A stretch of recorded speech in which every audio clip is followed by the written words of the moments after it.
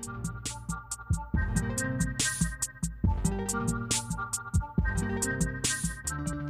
this is Scott McNamara with What's New in Adaptive Physical Education, bringing you a re-recording of a podcast I have with Kay McCarty.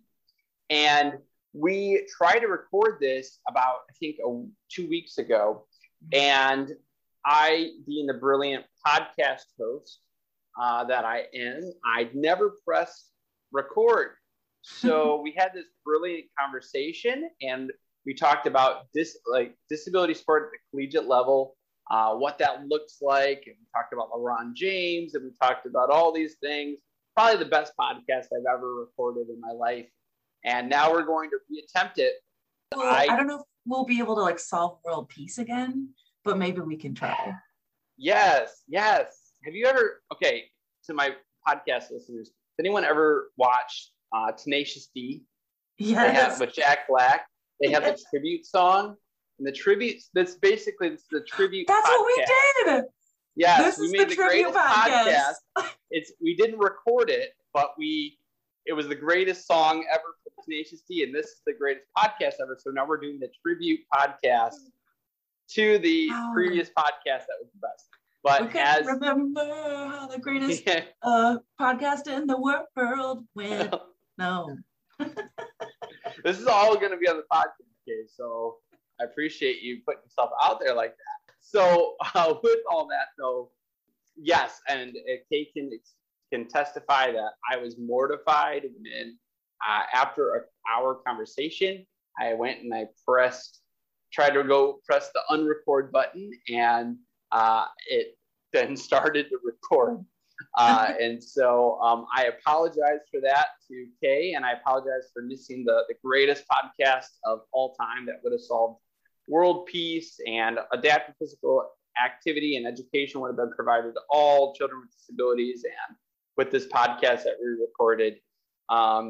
So I apologize, but we're doing a tribute to that podcast. So. Okay. So with that, now I have already a great understanding from listening to you, Kay, from last time. But for our listeners, can you begin by talking a little bit about yourself and your background and how you got started in the field of adaptive physical activity? Sure. Yeah. Thanks for having me on again. I appreciate it. I always love, being able to talk more about this stuff. I'm an external processor, so it always helps me to talk it out loud. But my name is Kay McCarty. I use she, her pronouns. And I am a PhD candidate at Oregon State University. I work with Megan McDonald. And I started in adapted because when I got my master's at San Diego State University, I was working at the adaptive fitness clinic. And basically after I graduated, I was so enamored with the program and I really liked what they were doing, but I felt like I could really help there. And so I kind of went to my boss and I was like, hey, you should hire me. I want to do all these things. I want to work in the adaptive field. I grew up, my mom experiences disability, and she had polio when she was very young, was saved by the vaccine. # please everyone get vaccinated. And seeing her go through kind of her fitness journey and finding that there were people around. Some people were wonderful. They would really know how to adapt. They would work with her, and it was not a big deal. And some people, I could tell she would come home and just not be as excited about the workout. I wondered if she wasn't getting, that same kind of dopamine response even from afterwards, and realizing that there were certain people that wouldn't take the time to understand, what she did. And so when I found this adaptive fitness clinic at San Diego State University, I was so excited I felt like I finally found kind of my niche, and so I started working there, and it was lovely. I love working with students. It was definitely more of a rehab kind of feel. And we trained students to work with the community, mostly adults. And it was during a process of, I was kind of looking around and thinking, okay, we need to do this thing. We have this goal. I wonder if there are other programs that are connected to the university that I could ask around. And it just so happened that I saw the impact program at Oregon State. And to be totally honest, I'm not sure if I ever called anyone here or not. But it started me thinking, and I saw that they had a PhD program for adaptive and or adapted. And my dog is very excited about this. I don't know if you can hear her, but she does get very excited when I talk about my journey. I saw that they had a PhD program for adaptive physical education and activity. And I was like, oh, I didn't know that that could be a thing you could specialize in.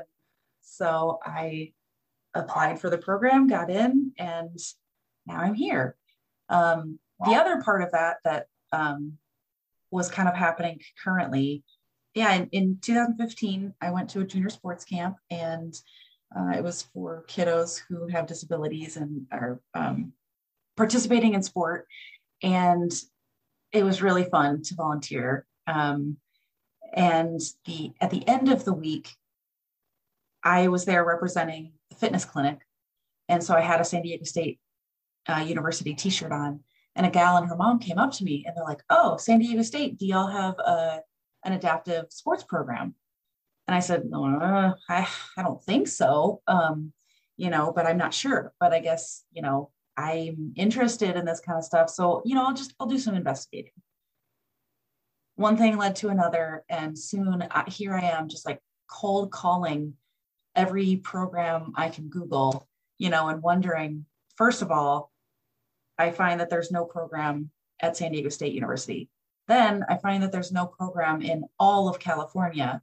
And then I find that there is no program on the entire West Coast.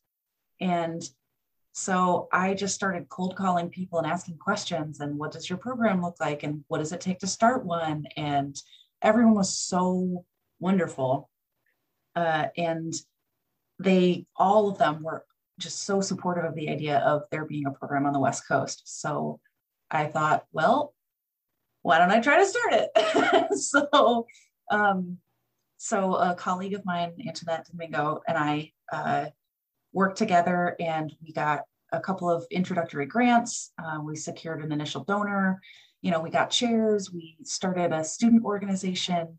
And it wasn't until we recruited Akil, who's now, he has taken the program beyond what I ever could have dreamed. It's all of he and now Antoinette's work is what's really doing it. But they have a program now, and it is still the only one in California. And there's still so much that needs to be done with it. There's so much support that needs to happen for it, and barriers and things. But in either case, yeah, again, my dog is really excited about this stuff. We basically, when I decided that I wanted to go get a PhD, it was what I wanted to do was see, was I the only one that experienced this? Are we the only program that has experienced this kind of this? It was tough. It's still tough, I think. We get a lot of, hey, that sounds like such a good idea. Good luck with that, and not really much support behind it. And so I wanted to find, are there easier routes? Are there better routes? Are there more supports? What can we do to make more programs happen so that it's not such a struggle every time?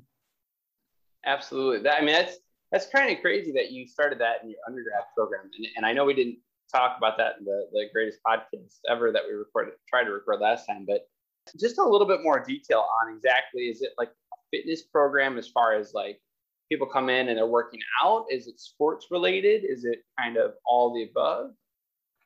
Sure. Yeah. And I'm sorry, this was my master's program. I did my undergrad at Oakland University in Michigan. I was a communications and linguistics major because I always tell people that I was a failed musical theater major.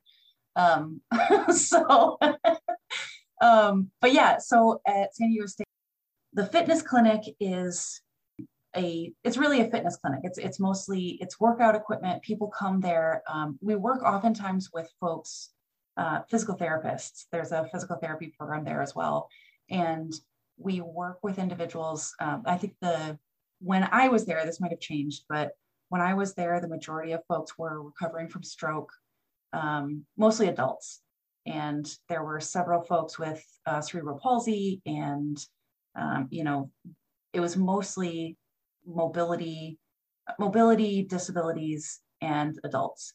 And it was really just a place for folks to go to be social, to work out, to have this ability to have, we had machines that not only kind of your standard gym machines that would move aside the chair so that you could wheel up a wheelchair if you needed to, but we also had tons of guides. We had ACE bandages and kickboards that would help with posture, and we had standing frames and these sorts of things to get people up. And my favorite training was that I used to call it MacGyvering. So MacGyver's the like old 80s, I don't want to say old, the 80s star that like we have to defuse a bomb and we only have 3 minutes, a paper clip and some duct tape. And so I would always tell the students that, oftentimes you would go to even PT clinics and they're doing the same thing. They're like, well, we don't have this special equipment, but we can make do with this ACE bandage and this, cone that we have. So it was really fun being able to teach students how to be truly adaptive and really just sort of fly by the seat of your pants and figure out a solution in real time. And I think that's something that I love about adaptive in general, and especially the experiential learning and student connected programs, is that you really are throwing people in and going, all right, you've got your paper clip and your duct tape. What are we going to do today? So I think that whole idea of being a MacGyver, I don't know if I could tell that to my undergrads now. I think they get the reference, but I know I always have to explain it and have a picture of like a big explosion. Yeah. But I do think that is like, a lot of creativity and I think it's creativity and then passion and motivation to do the work is a big indicator for the people that are successful in the field of adaptive physical activity overall. So Kate, your a lot of your research, a lot of your background has been around disability sports at the collegiate level. And, obviously right now we have the Paralympics that are beginning. The Olympics just ended. Now we have the Paralympics, and very exciting. I think last time I talked a little bit about a former guest, Jessie Hymes. She's there right now, competing in the sport discus, and she had a TikTok go viral, I saw. And she broke down the top 5 words to know while watching the Paralympics. So anyone on there, Google her. She's got some really cool stuff, and she's going to be competing very soon. So, or maybe already competing by the time that this is released. Paralympics, though, are obviously, that's the pinnacle of a athlete's career in pretty much all worlds. And obviously, we've talked in this podcast before about K-12 settings and trying to instill and provide opportunity, but we haven't really ever talked about disability sport at the collegiate level. So just to begin, can you talk a little bit about like the status, like what exists, what doesn't exist, what types of disability sport things are at the collegiate level? Yeah, absolutely. Spoiler alert, there's not many. So as part of my dissertation, that was what I was looking for, is at least right now, I'm specifically looking at the intercollegiate level. So really elite level, things that would lead up to Paralympic competition. I think there are something like 20 athletes going to the Paralympics this year from University of Illinois, Urbana-Champaign alone. But they are one of the 16 programs that exist within the entire United States. And still the one at San Diego State is still the only one in California. There are lots and lots of athletes who do compete. And this is something I remember from the last time was there are lots of individuals who compete kind of at an individual level, that they are attending college. Maybe they're able to be on their team if they're in an individual sport generally. There's others, but that data is a lot harder to find. And I think those examples happen very frequently, maybe not as frequent as I would hope. But also what I'm finding, the more I find out about it, those individuals who are competing on their collegiate team, even without a kind of standard traditional program, oftentimes they are asked to compete. So they have access to the team, which is what the law states. You have to have access to the team, but then when they go to compete, it's exhibition only. So their points aren't counting towards the overall competition total. And which is so interesting, right? It's such a fine little nuance. Yes, they have access to the team. Yes, they are training with the team, but their total, it's exhibition. And when I've talked to disabled athletes, oftentimes for them, they're like, I am so highly competitive. That's kind of just a slap in the face. You're going to let me be there, but then not let me compete, in a standard way that would make an impact on the team. So those examples, to be clear, I'm also not as familiar with. So I think anybody listening that has more information on that, for one, please feel free to contact me. I would love to chat with you about that. But my expertise and what I'm looking at in expertise, that's so silly. My area that I'm looking at anyway is more of the looking at universities that have a dedicated program that say, we are adaptive athletics and we recruit, we have a budget for, we have, positions where people are paid to be a coach or a program director for this thing. And of those, and those that compete at an intercollegiate level, there are 16. The most frequently seen sport is wheelchair basketball. And of those, I think it's 12 of the 16 that I was able to find. Though I think it's 12. I should have looked at my data before this, but if I can remember correctly, I think there are 12 men's teams and 6 women's teams. So it's also different. Even thinking about the at least the binary gender gap, right? There is still a gap even within these adapted programs for women to participate. And the next most frequent sport is tennis, wheelchair tennis. And both of these organizations play under specific national rules. So the National Wheelchair Basketball Association is this association that works with wheelchair basketball folks. And then the USTA, the United States Tennis Association, is what the wheelchair tennis folks work with. So at the Paralympics, you're going to see a whole slew of sports that are beyond those. After that, at the collegiate level, the track and field, the cycling is probably maybe one of the bigger ones. Wheelchair rugby is a big one. There is ambulatory track and field, and there's, again, at the Paralympics, you're going to see so much more. But at least within the US at the collegiate level, we're just not seeing the same type of sport diversity. And we're certainly not seeing the number of programs that would allow for folks to get to that pinnacle level.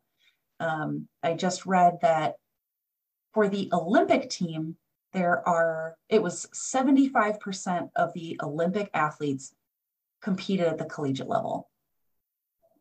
For the Paralympics, it's hovering right around 50%, but which is much bigger than I thought, to be honest.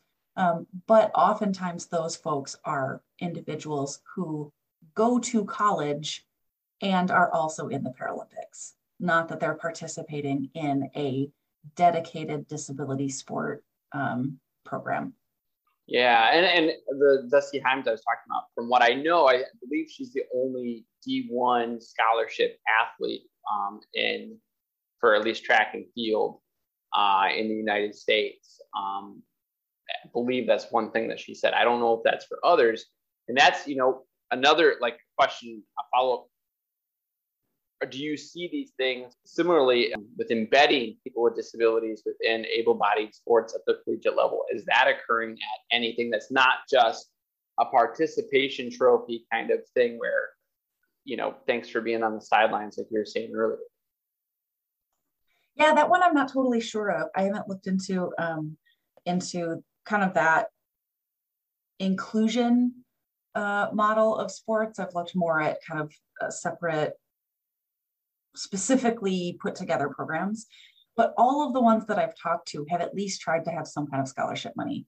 But what I'm finding too is that most people who are the program directors, it's them hustling, and it's maybe 1-2 people who are constantly hustling to try to get funding, to try to get money to not only fund things like wheelchairs and the space to practice and a coach that they can actually pay, but then to be able to pay for the tuition waivers, or what I saw most often was that they would be able to subsidize tuition for out-of-state athletes to be able to have in-state tuition, which can be huge at a lot of places. But that also means that might affect recruitment. And, are you recruiting the local folks from kind of your surrounding areas, which state schools are supposed to do, right? That's kind of one of the gigs about the state school, is that it's supposed to help the local folks, the state. And is that what they're able to do if the only thing that maybe is within their power to be able to affect in terms of scholarship is to subsidize out-of-state tuition? And again, this is something that it sounds like, from what I've been hearing from folks, it sounds like this is the thing. They were like, all right, we got one, I got my university to agree to that one at least. So maybe now we can get more. And, it's not a function of them being like, whatever, this is the best we can do. It's okay, we got this, so let's keep moving.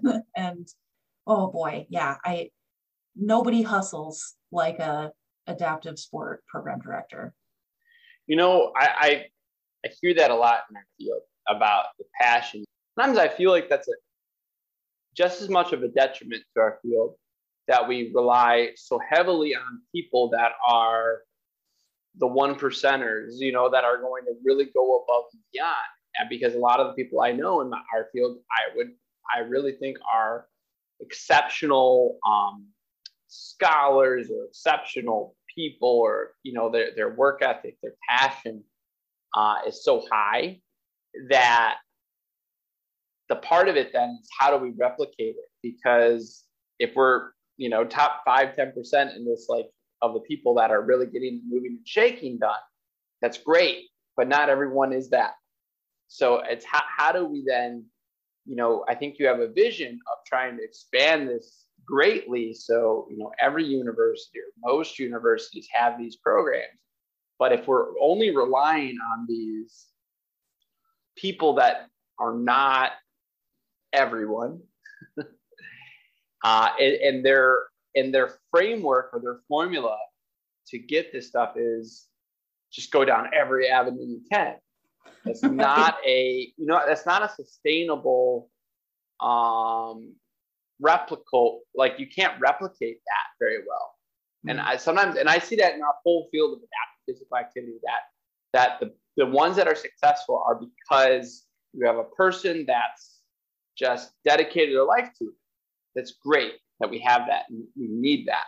But we need a formula to roll this stuff out, that it's not just that we have a person that's going to like, that those people that exist, but they're not everyone. So I guess in just that idea, like, how do we get these programs to be more widely accepted or explored by universities and such? Well, listen, I want to go into academia. I believe in academia. And I also know that, academia as a function of the way it is, folks with passion are an exploitable resource.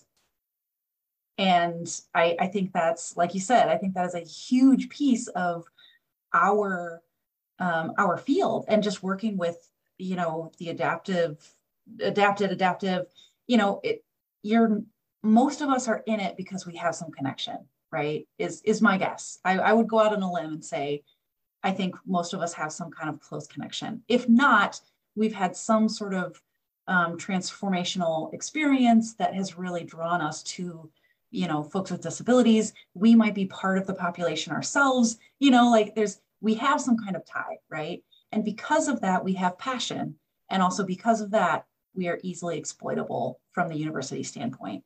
And, how often do universities use our programs as a way to get donors and show how much diversity they're working on? And, oh, look at these wonderful programs that we're doing. It's basically like a charity.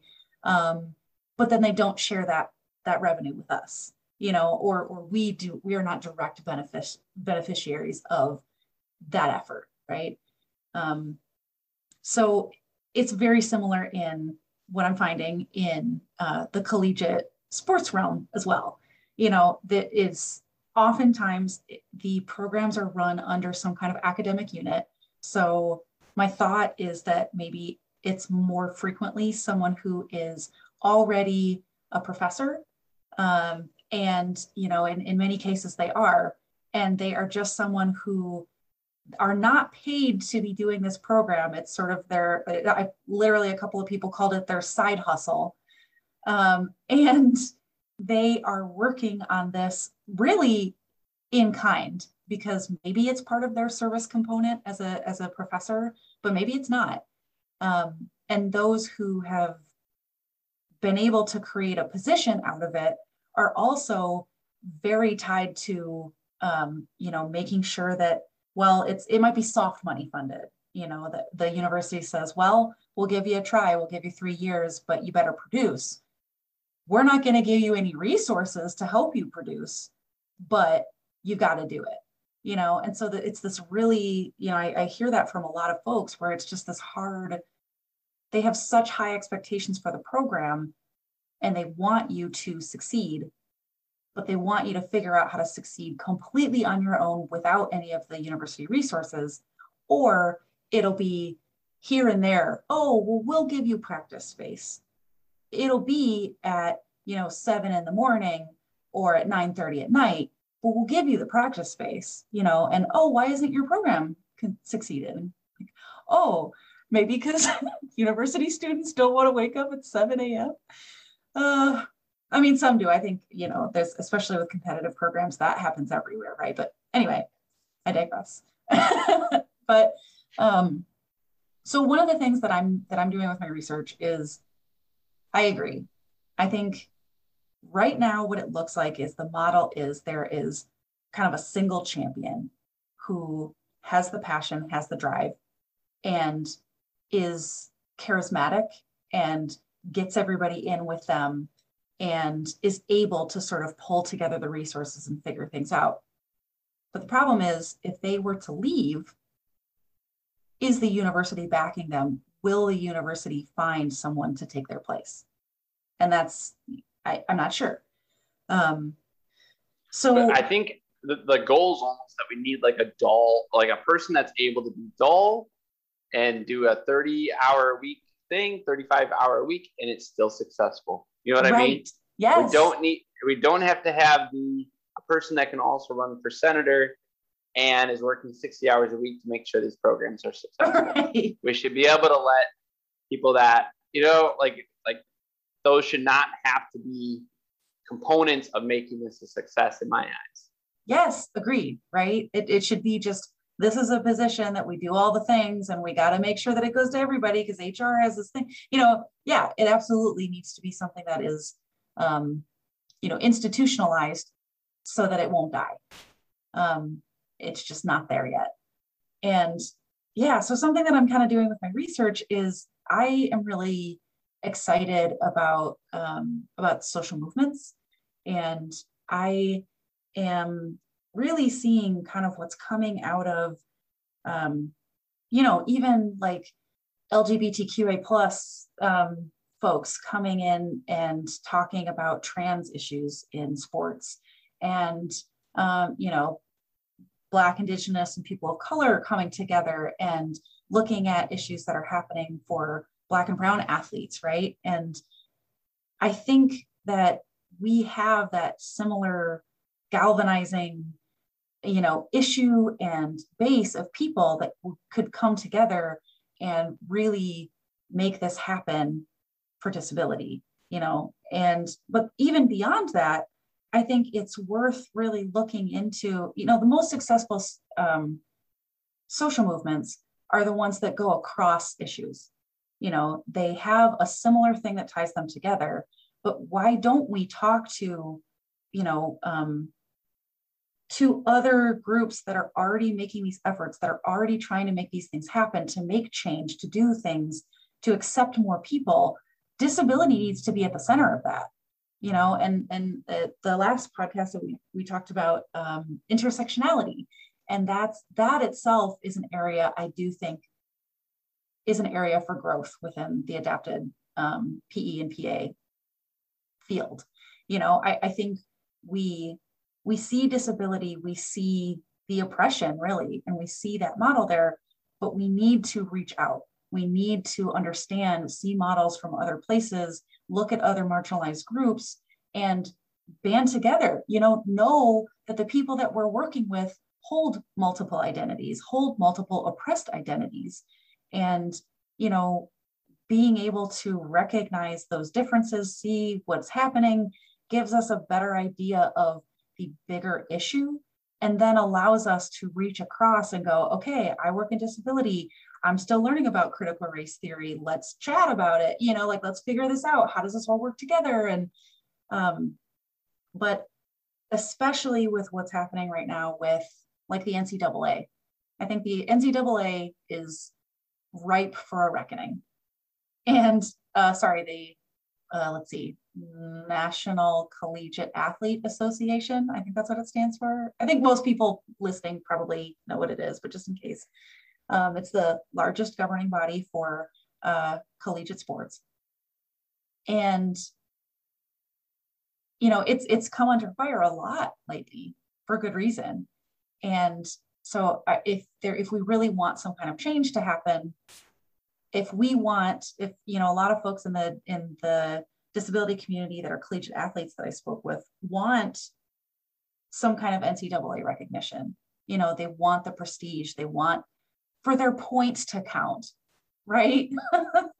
I feel like that's asking so little. But in order to make that happen, I think we need to get together with other groups. We need to start talking more and kind of come together so that we can build this coalition to make some kind of change happen. You're talking about a lot of things, right? Like a lot of things that are kind of embedded in all this stuff. So as we talked about at the beginning, like we have talked about including disability sport and K-12 curriculum in this podcast. But if you're talking about a sport that until they get to the collegiate level, they're basically have had no exposure to, and then like that's a part of it too, and that they want them to be highly skilled at the collegiate level, I assume.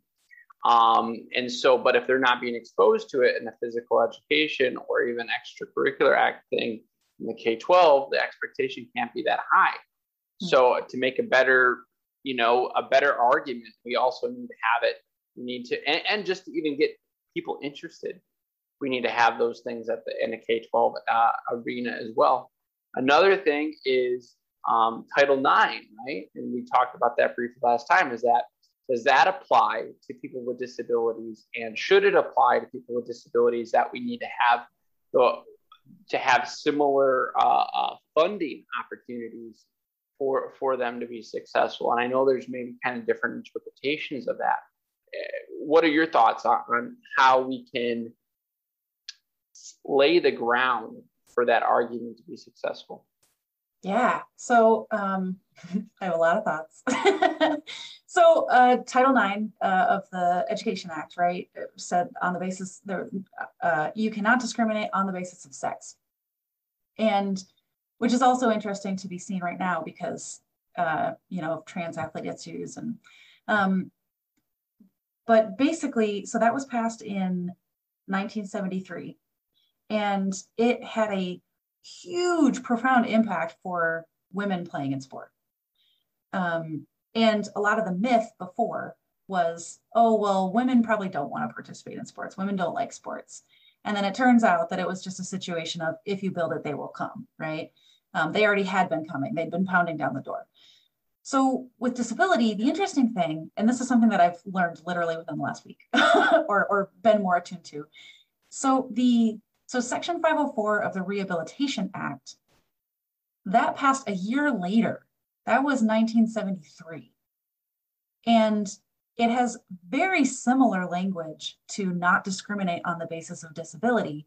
And yet it did not have the same effect for athletes. Now, to be fair, Title IX doesn't really say anything about sports specifically. It says kind of extracurricular. It has kind of that really broad language, just like Section 504. So what's interesting, and I think that might be one of the directions where I take kind of future research is what happened? Why was there such a movement around sport specifically for women? And why did that same sport focus not happen for disability?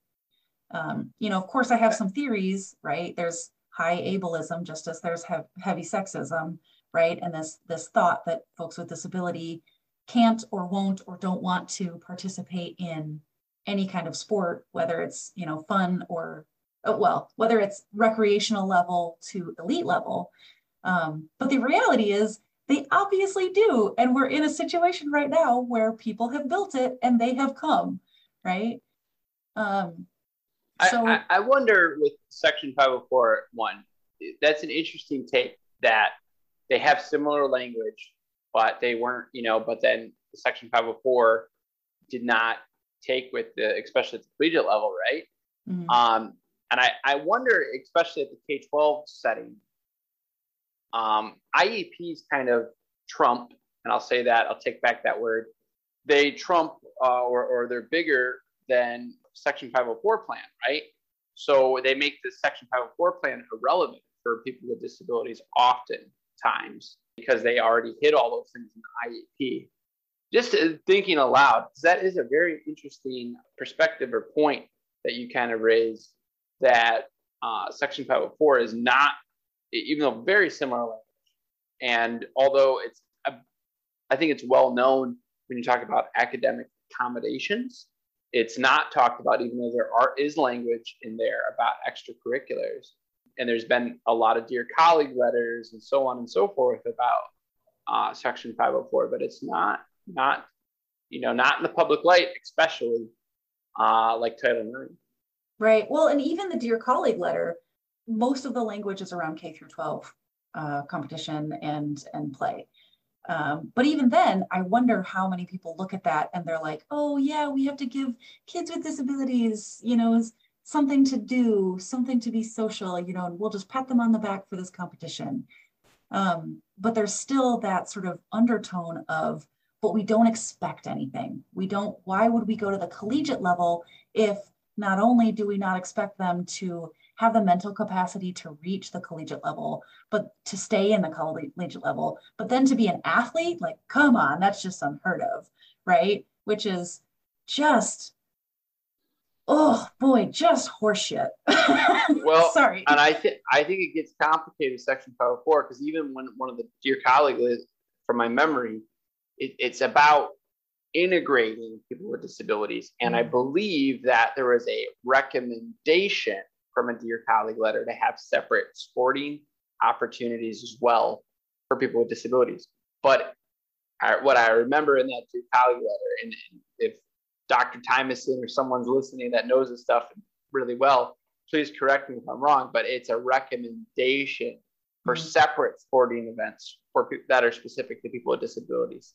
Right. So, and if we know anything about the collegiate, system, or really most of the systems in the US, if it's a recommendation, it's not happening. Yes, so. we work in a system of the minimum standard that we want to reach, which is not obviously good. Right. I mean, honestly, I've talked to some people that believe that the only way that we would get more collegiate opportunities is to sue, to have some kind of large civil case and have something happen like that. And that's another thing that I think I would like to look more into. But my understanding is that a lot of civil rights, especially for Black folks in the US, have happened because there has been someone who sued or there was some kind of court case, right? And so is that the route we need to go? We have Titania McFadden, right? Who's kind of the known entity, in this world. And she sued obviously about, I think in, early 2010s or something, and won and made sure that she was recognized by the Track and Field Association and got her letter and so on and so forth, which that to me is one of the biggest pinnacle things. I mean, we can go down that route too about lawsuits. I totally think they're necessary, but recently, Dr. Mitchell Yell and I and Angela Prince, who's University of South Carolina and Iowa State University, we just did a paper where we looked at court cases that had to do with adaptive physical education. We found about somewhere almost to the 30 range, one in which a child died from improper aquatics training from the teachers. Even when these court cases occur that are kind of significant, we don't end up knowing about them still. So it's still even when they do happen, we have to then get on a podcast. Right. That's bigger than mine. I think this is the kind of thing that, this kind of stuff has always happened and continues to happen in other, marginalized communities. Disability is just one that I think maybe now folks are starting to actually recognize and know that there was just as much of a movement in the 60s as there was with every other, with the other civil rights kind of movements. Yeah. But I think we still, the public still takes on that charity mindset much more than they would with other groups when we talk about disability too. I'm sure when you talk to your family members or friends that are not in our field and you talk about disability, oftentimes the tone is, what a champion you are. How amazing you are to work with these people. Last time we went down that hole about talking about inspiration porn and how our athletes sometimes are just put on for, inspiration and seen as this, like that we put them up there and we're like, oh man, look how amazing that person is for doing maybe something extraordinary, but maybe not something extraordinary, but just the fact that they're a person with a disability moving. For some reason, a lot of people then have to reshare it on Facebook and say, isn't that awesome? Which is exactly why we're able to get access, those athletes are able to get access to the team, but they're still exhibition. And that part is always put under the rug.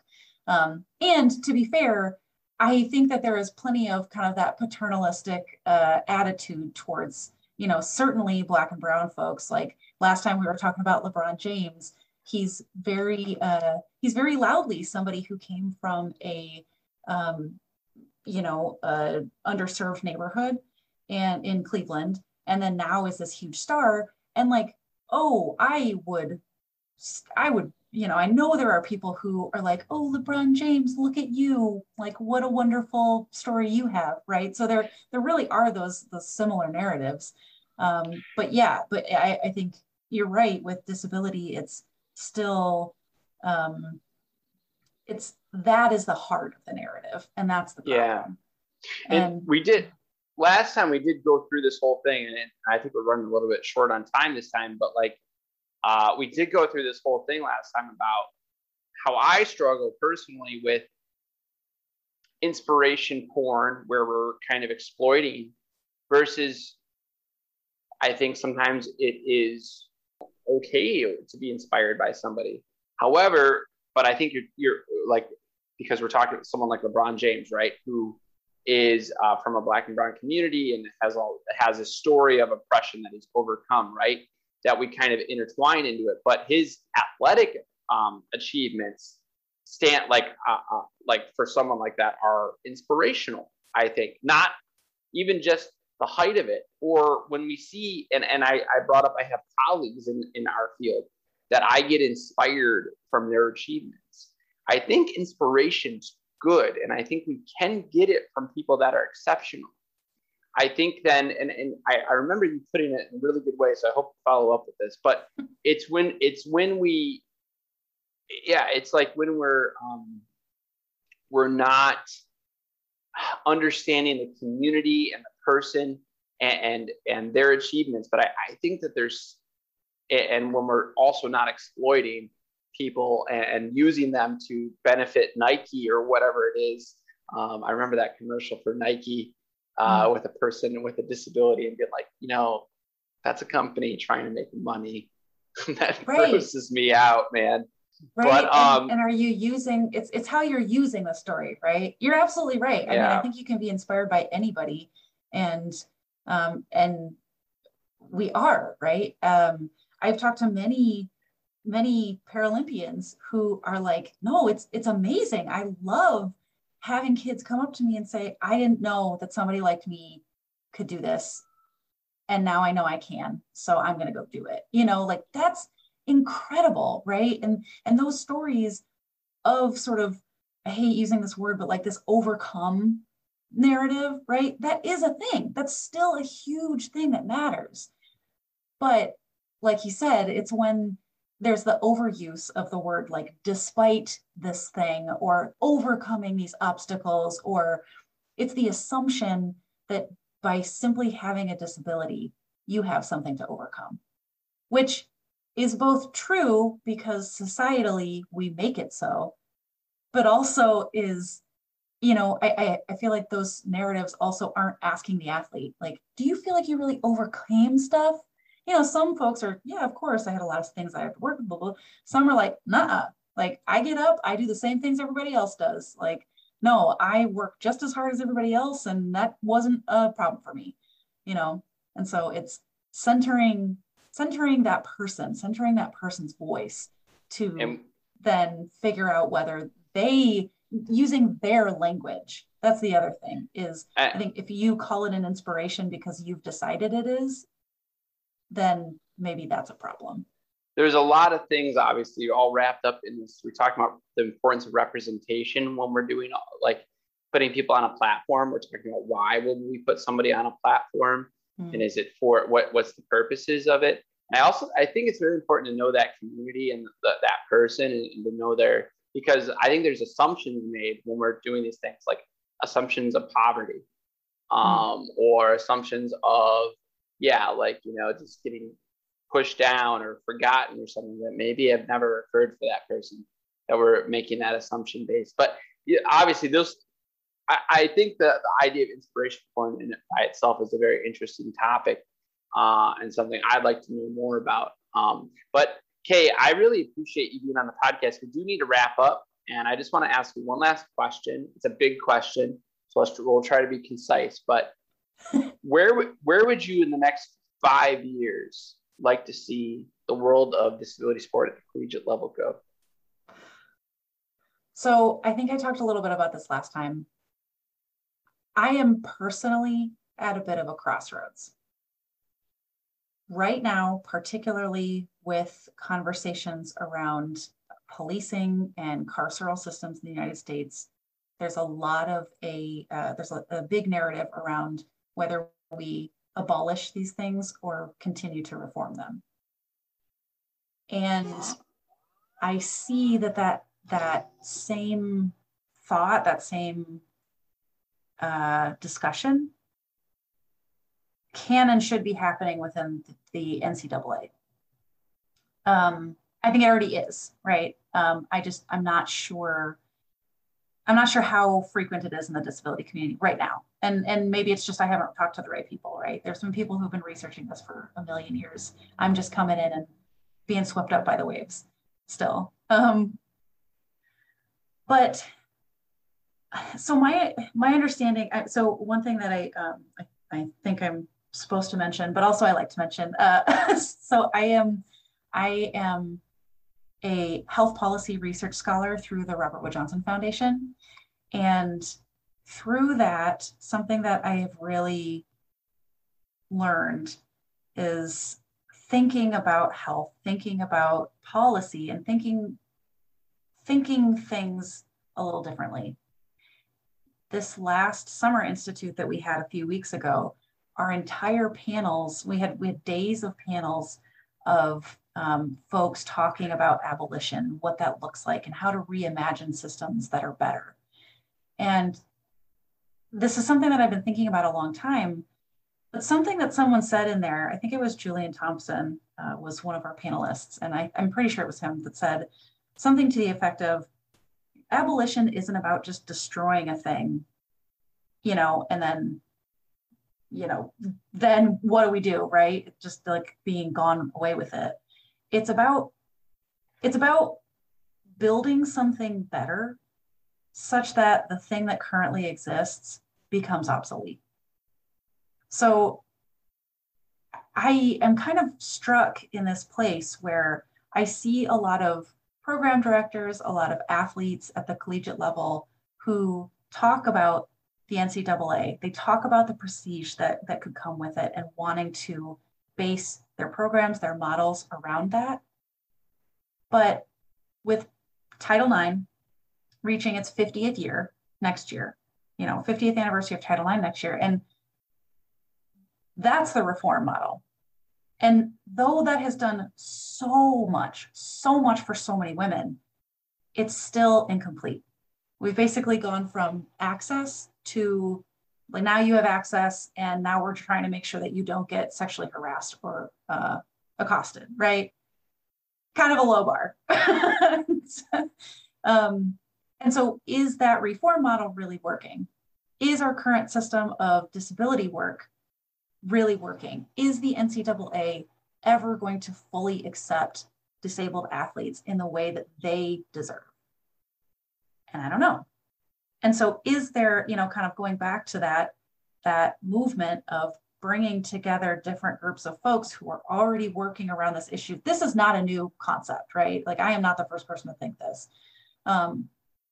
So how do we get connected with folks who are already on this line, who have already done this research, who are already doing these movements, and say, yep, disability is with you, and can we come together to create something that's better, such that it just makes the NCAA obsolete? I think that's huge. That is, I think you said 5 years. That is not the next 5 years. I don't know how long that would even take. But I just, like I said, I think for me personally, wondering about the future of adaptive sports and sort of just sports in general in the US, I'm not sure. I'm not sure what the best model is, but I know right now isn't working. And I don't know where I'm at with wondering whether disabled athletes are ever going to really get everything that they deserve. Well said. I think that's a profound thought about abolitionists and not just tearing everything down. Let's be fair. It's also, sorry, I might have misspoke a little. It's definitely about tearing everything down and burning it to the ground, right? Yes. But it's when you have something better in its place with the voices of the folks who will benefit the most at the center. Sure. I guess the question is like, do you burn it down first, or do you create the thing first? I'm still learning. Yeah, no, because that's, and as I said, I think that the idea of abolitionist kind of things of the burning down has become a little scarier to me as having a 15-month-old at the moment. And I think about, I need stuff for her to do. I need her to be successful right now, and so this idea of burning things down and having kind of probably a little bit of chaos in between those systems is scary. So I like that idea though of creating something better and kind of, and then almost naturally those old systems, or at least that's would be the idea, because obviously there's a lot of power in those old systems too, but that they that it changes. Okay, I really appreciate having you on here a second time for a podcast. It does save recording, so we're good. I really appreciate you, and thank you so much for being on the podcast. Yeah, thank you so much for making the time twice for me. Wow, I feel very honored. So thank you for that. Thanks for other way around. Thank you.